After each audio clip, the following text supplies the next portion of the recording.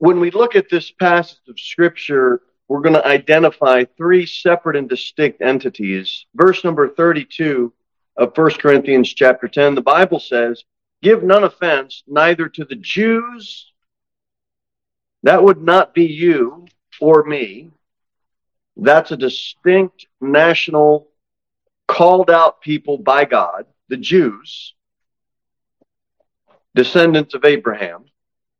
Not you, not me. That's group number one. Then it says, "Nor to the Gentiles." Now, before you were saved, that identifies who you are and who I was. Not a Jew, a Gentile. And then there's a third group. The Bible says, "Nor to the church of God." Now, whose church is it? God's church.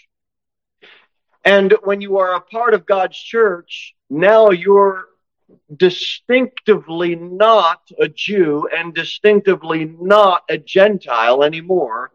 You are part of a third group called the Church of God. Does that make sense? Amen. You know how the first Gentile got life? God breathed life into Adam. And God's breath of life birthed the human race, Gentiles. And you know it says in Ezekiel, that nation that's dead now, but it's going to come to life. God's going to restore and redeem that national people. That valley of dry bones in Ezekiel 37, they're going to be gathered. And you know what God's going to do? He's going to breathe life into that nation. And they're going to have life. You know where the life comes from? God. The breath of God. Now go to John 20.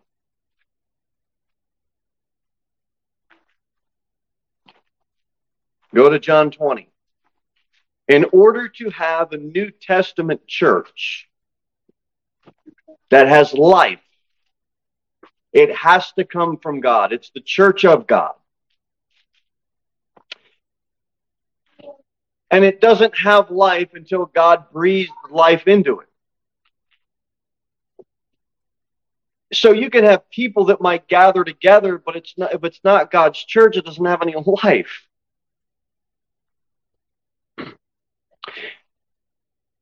Jesus came, Jesus lived a sinless life. He went to the cross, he died on the cross. He was buried for 3 days and 3 nights, and then he rose again, according to the scriptures. And everything was accomplished to have a New Testament church that needed to be accomplished.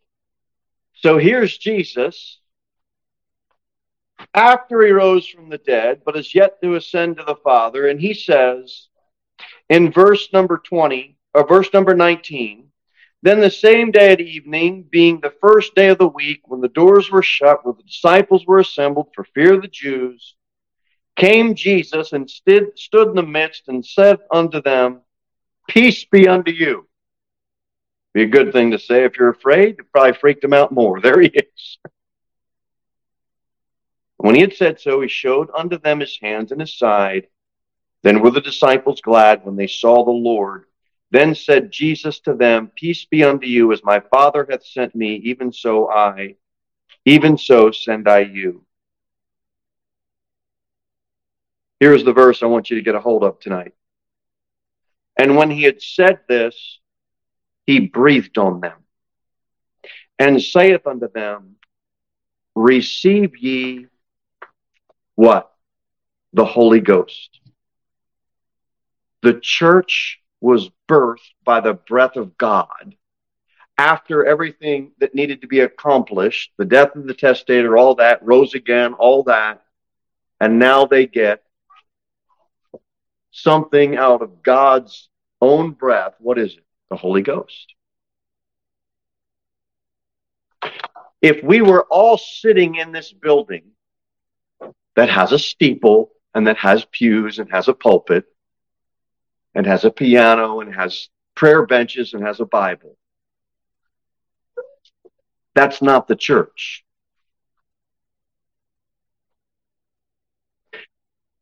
It's his body, and in order to be part of his body, you have to have something from God. We touched on it this morning. What is that something?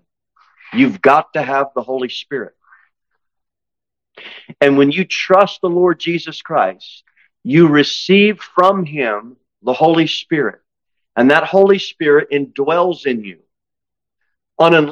Unless you have people that come together that have that indwelt Holy Spirit, there's no church.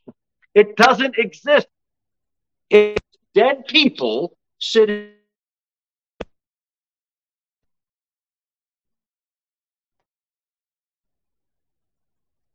Doesn't matter if there's a beautiful steeple on the building. You've got to have the Holy Spirit. So when someone trusts Christ, they receive the Holy Spirit. They are baptized into the body of Christ. And we're no longer a Jew. We're no longer a Gentile. We're part of the church of God. Amen. We've got to get things accomplished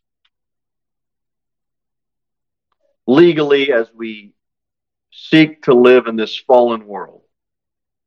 So typically, here's how it goes. If they're going to start a church, typically this is what they'll do. They'll charter a church. And all that means is they go and open a bank account. And then they register with the state. I'm not saying any of that's bad. I'm just saying that's what you do. And so, we have a bank account, and you apply for tax exemption and all that. So the state recognizes you as nonprofit, because if you don't do that, the only thing you can do is accept cash. Anybody gives you a check, got to give it back because you don't have a bank account, and you can't do business in this world. And then they create legal documents. And those legal documents, they're not the Word of God. And then they say, well, we started a church. And these men and these women, they'll get together and they'll put a board together. And that board of directors will be in control. The Word of God won't be in control. The board of directors will be in control. And they will either elect or they will not elect preachers. Now, I was at a church years back in New Jersey, and that's how they ran it. They like the preacher, they vote him in. They don't like the preacher, they vote him out. I talked to the preacher, why does this happen? Why can't you stop it? Because if I do, they'll vote me out. But that's what it is. Can it work? Yes, if they go by the Word of God, not by the documents that they made. What should be controlling every aspect of church life? Do you have the Holy Spirit? That. Holy Spirit should control your individual life, your family life, and your church life. Does that make sense? Acts 17. How do you find a church? Acts 17.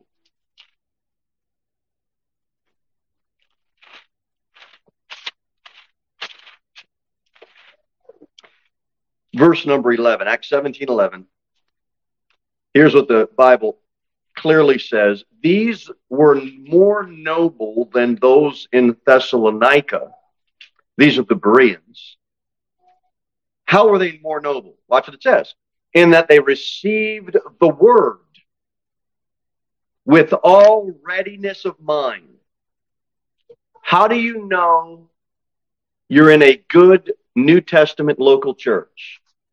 Because when you walk into the building that's not the church, and you sit in the pews that is not the church, and you look at the beautiful piano and the altar and the prayer benches and the pulpit and all that, it's all beautiful. It's not the church.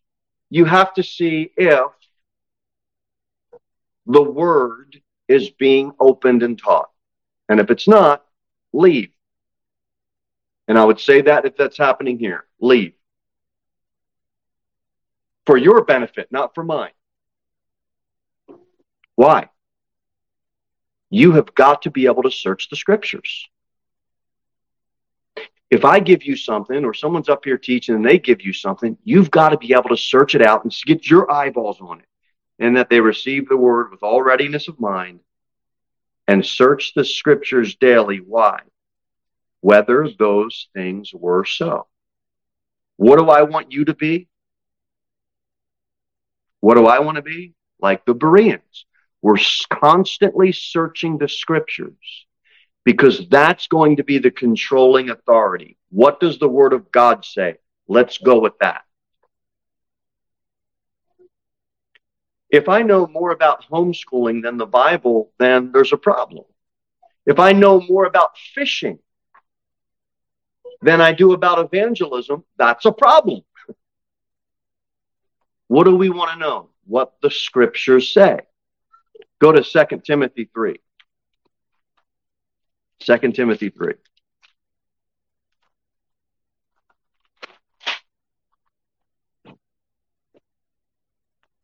I know we know these verses. Watch what it says again. All scripture is given by inspiration of God and is profitable for doctrine, for reproof, for correction, for instruction in righteousness. Young people, do you really like instruction and correction and reproof? And I got to admit to you, I'm with you. I don't like being corrected. But nonetheless, if we are going to be corrected, how is it going to occur scripturally? We got to get in the Word. Verse 17, that the man of God may be perfect, thoroughly furnished unto all good works. If you want to see if somebody's qualified and thoroughly furnished, are they in the book? This is their final authority. Not a set of bylaws. You know what those bylaws allow us to do? Carnal things in a carnal world. Legal things in a world that's ruled by legalities. Okay? You get a guy that comes in here and he's drunk, how do you get him to leave? Well, you need private property rights. I mean, what are you going to do? Say, well, the Bible says, he don't care.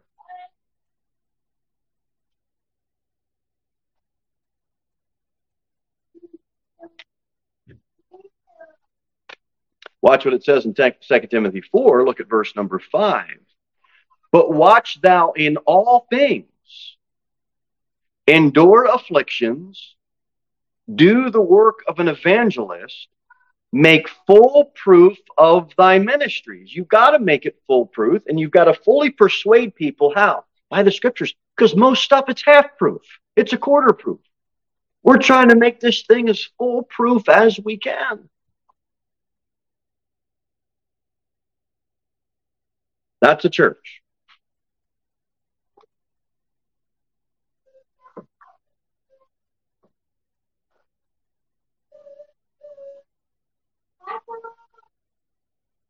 And sadly today,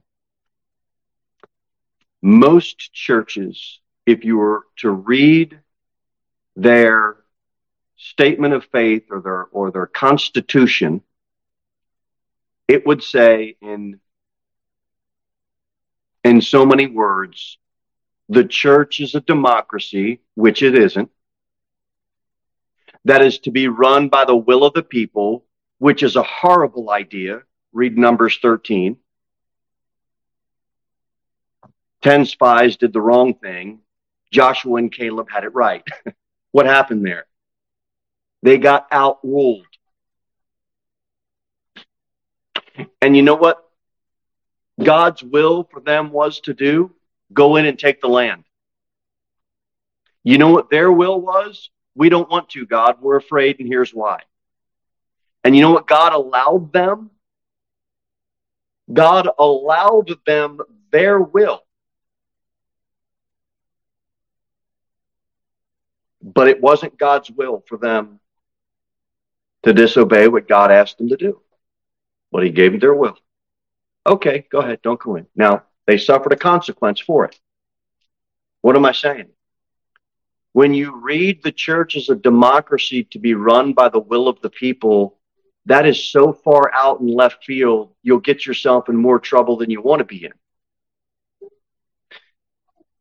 The church, who's the head of the church? Jesus Christ. What did he breathe into his people? The Holy Spirit. It must be Holy Spirit led. Now, do you know why they run the church like that? Because they're threatened by a preacher like me that wants to go by the Word of God.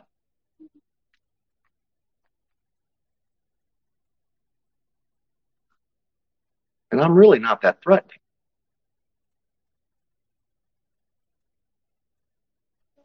I tell you what the Bible says, but I can't make you do what the Bible says. God's Holy Spirit will speak to your heart as you're reading your own Bible. But the Holy Spirit is not going to just throw you out on the street corner and make you start doing public ministry. It makes sense? So what do we have in our church? Well, we have the head, Jesus Christ. The Holy Spirit controls it. A pastor leads it. Well, what about pastoral authority? I don't have any authority. All I can tell you is what the Word of God says, and it's up to you you want to obey it or not obey it. It's my job to keep some order. It's my job to teach the Word of God. It's my job to look out for the flock. Sure.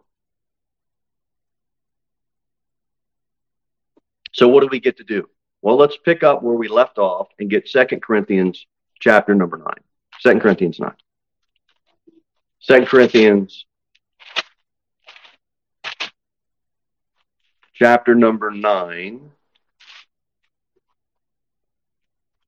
verse number 7. We were talking about what privileges we have as members of a local body. And we left off at giving. As a member of a local church, you are given an allowance to give.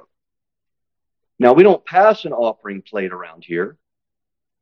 And it's not sinful if you do, and sinful if you don't.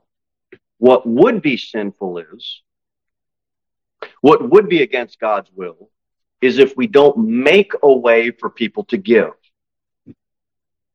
God set up his church, and he wants his people to give, and so local New Testament churches have to make that way. There needs to be a way for God's people to give to God's work. And so it says in verse number 7, every man according as the pastor figured based on looking at their tax returns for the year. What are you talking about? Well, you go to some churches and you figure out what I'm talking about.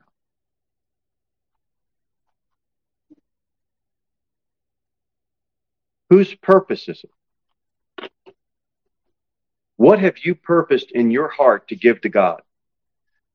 Okay, then the Bible says, so let him give, not grudgingly or of necessity, for God loveth a cheerful giver. You know how people leave a church? No, it's not that they walk out and never come back. No, that's not really how they leave. They stop first being cheerful about giving. They used to be excited. Then the cheerfulness goes away, and then it's begrudging. And then the begrudgingly wears out, and then they just stop giving.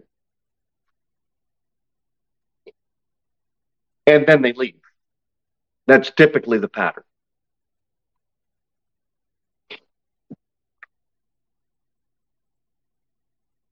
Can you give in other ways? Yes, you can. Should you give in other ways? Yes, you should. Give of your time. You should give of your fellowship. You should give of your prayer life. You should give of your efforts in evangelism and ministering to the saints and help, whatever your gift is. All those gifts that we know about, the Holy Spirit gives, all those ways to give to the body. But God does want us to give of our finances.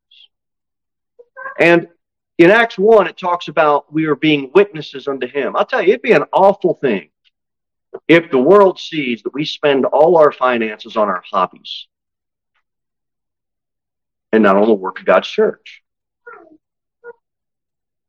Something to think about for sure. Go to 1 Corinthians chapter 16. I'll show you something.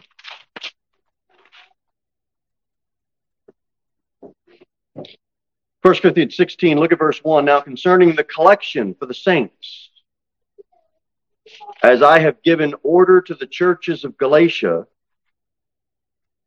even so do ye. When? Well, there's a pattern here that's laid out, and you can give any day of the week, second day, third day, fourth day, it don't matter.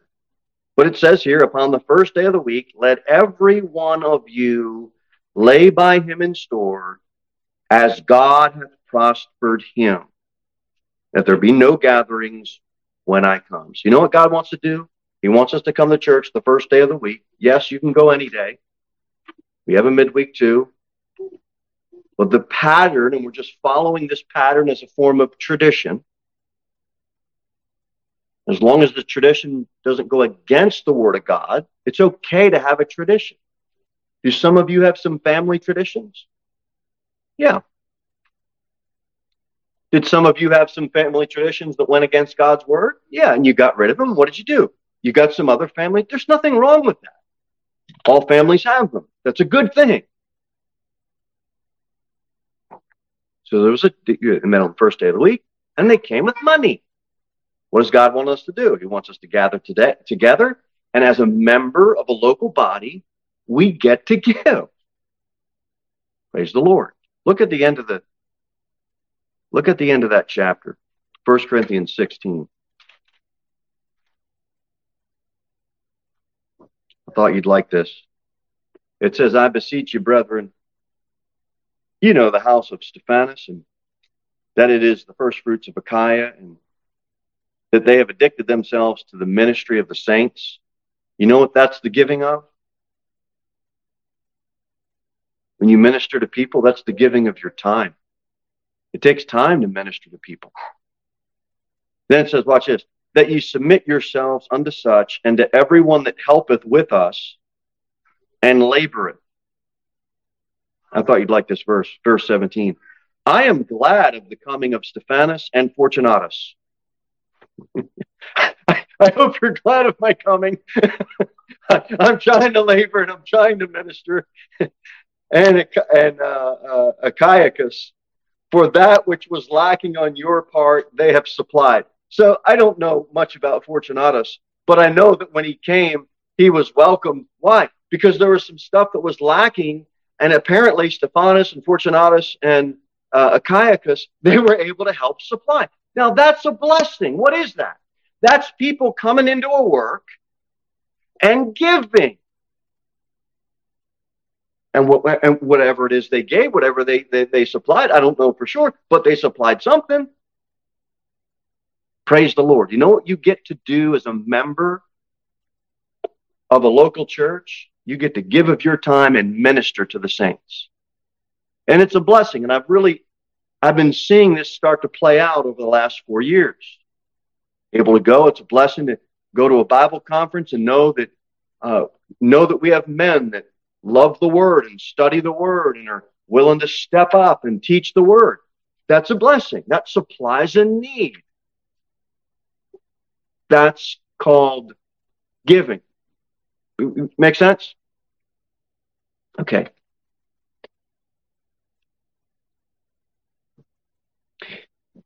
For by grace you saved through faith, not of yourselves, right? It's a gift, not of works, lest any man should boast. We are his workmanship, and we were created in who? In Christ Jesus. I know it's hard for us to get out of this mentality because we're sitting in a church building. But I want you to think of yourself in Christ, because that's the essence of what the church is. Go to 1 John 5. See what we got here.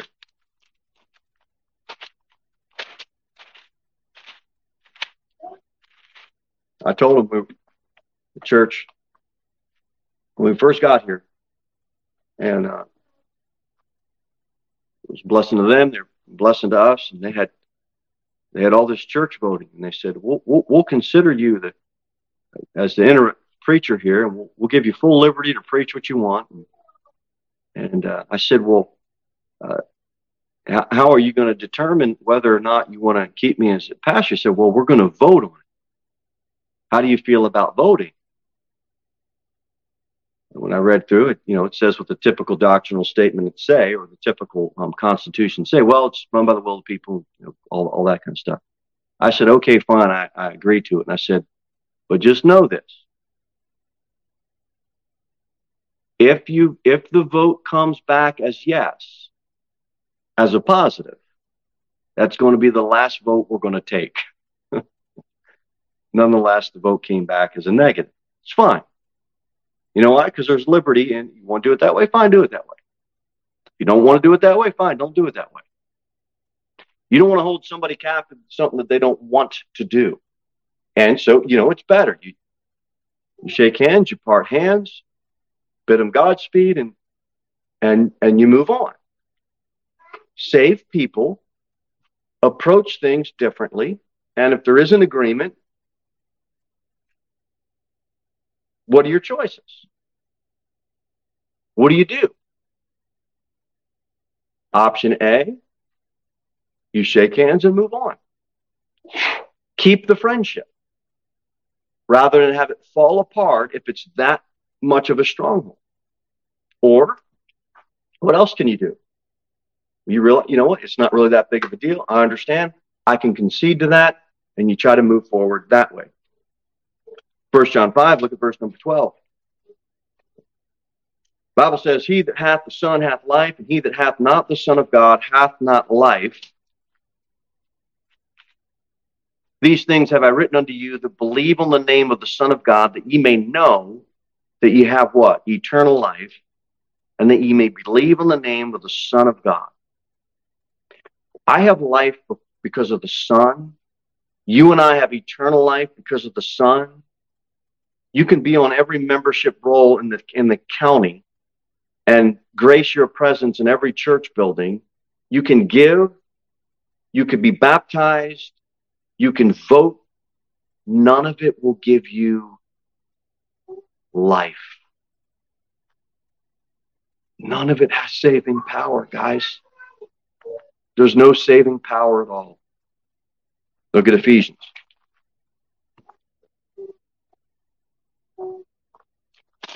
Ephesians 5.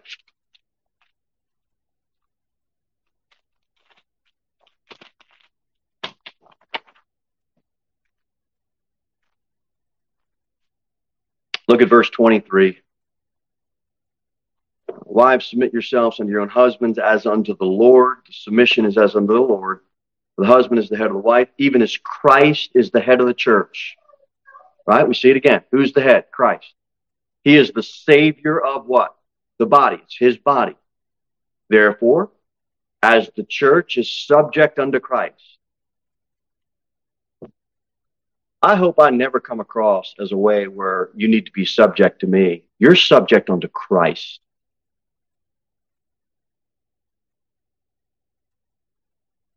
I want you to do what Christ tells you to do, not what I tell you to do.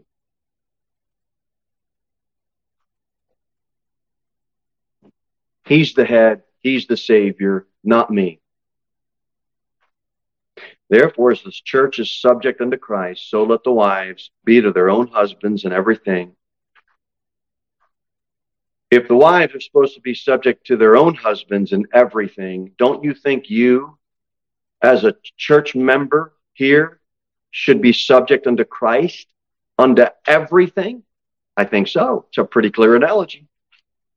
Husbands, love your wives, even as Christ also loved the church and gave himself for it. Husbands are supposed to love in a way that Christ loved. He gave. So you, as a member of his local church, if you want to be Christ-like, what do? You keep giving, giving, giving. Give of your finances, give of your time, give of your resources, give of your talent.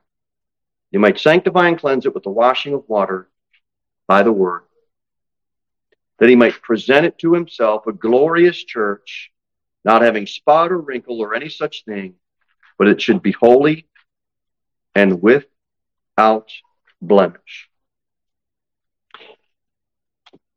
You know, God's going to restore and redeem Israel. That's going to come a time. And when he does, that's going to be a great thing. Right now, it's trying to iron out all the wrinkles of his church. That's what he's trying to do. He's concerned about his church. You got wrinkles and blemishes and problems and all this. Why don't you just be subject unto Christ? And let's get that stuff worked out. For no man ever yet hateth his own flesh, but nourisheth and cherisheth it, even as the Lord the church. Watch this. For we are members of his body, of his flesh, and of his bones. We're one with Christ.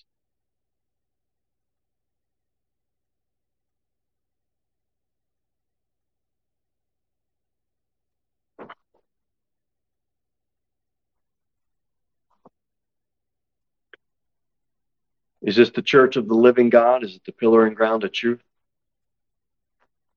My unfaithfulness, your unfaithfulness,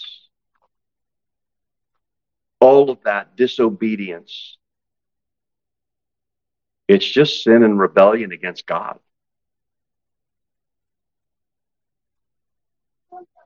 And it just reveals where my loyalty is and your loyalty is.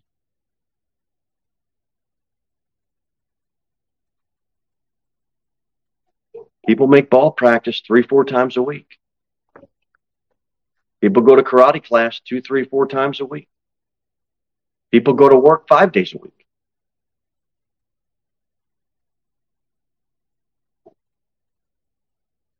Our loyalty to our local church is important. Other thing we get to do, get to give. Back, look at Ephesians 5, look at verse number 19.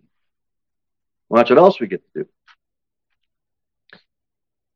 Speaking to yourselves in psalms and hymns and spiritual songs, singing and making melody in your heart to the Lord. And, make a joyful noise unto the Lord. You might call what I do when I lead maybe more of a noise than joyful. But if it's unto the Lord, that's the whole idea in verse number 19, that our spiritual songs should be to the Lord. We get to sing, praise the Lord. We get to give, praise the Lord. What do we talk about this morning? We get to fellowship, we get to break bread, we get to pray, we get to evangelize. All of those things we get to do as members of a local church. John 17, and we'll close with this.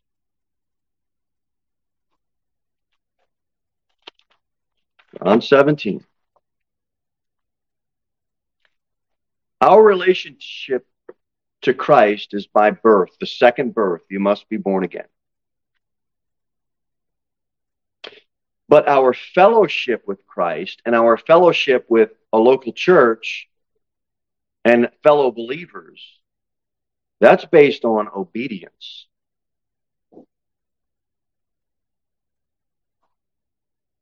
You know what God wants the world to do? He wants them to believe. Look at John 17. We'll finish off with this verse here. John 17, look at verse number 20. Bible says, neither pray I, this is Jesus speaking, for these alone, but for them also, which shall believe on me through their word, that they all may be one, as thou, Father, art in me, and I in thee, and they also may be one in us, that the world may believe that thou hast sent me. You know what God wants the world to see? His body, his church, united as one. not splitting and fighting and bickering and doing all this silliness. Why? Because he wants the world to believe. And he wants the world to look at us and say, they're one. I want that. Why would somebody want to be part of a local church when all there is fighting, bickering, and splitting? It wouldn't.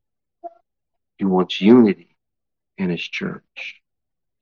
Now, faithfulness to fellowship and faithfulness to local church attendance obviously will bring about more responsibility. But not only that, it brings about more blessings in your life and in mine. Let's not lose sight.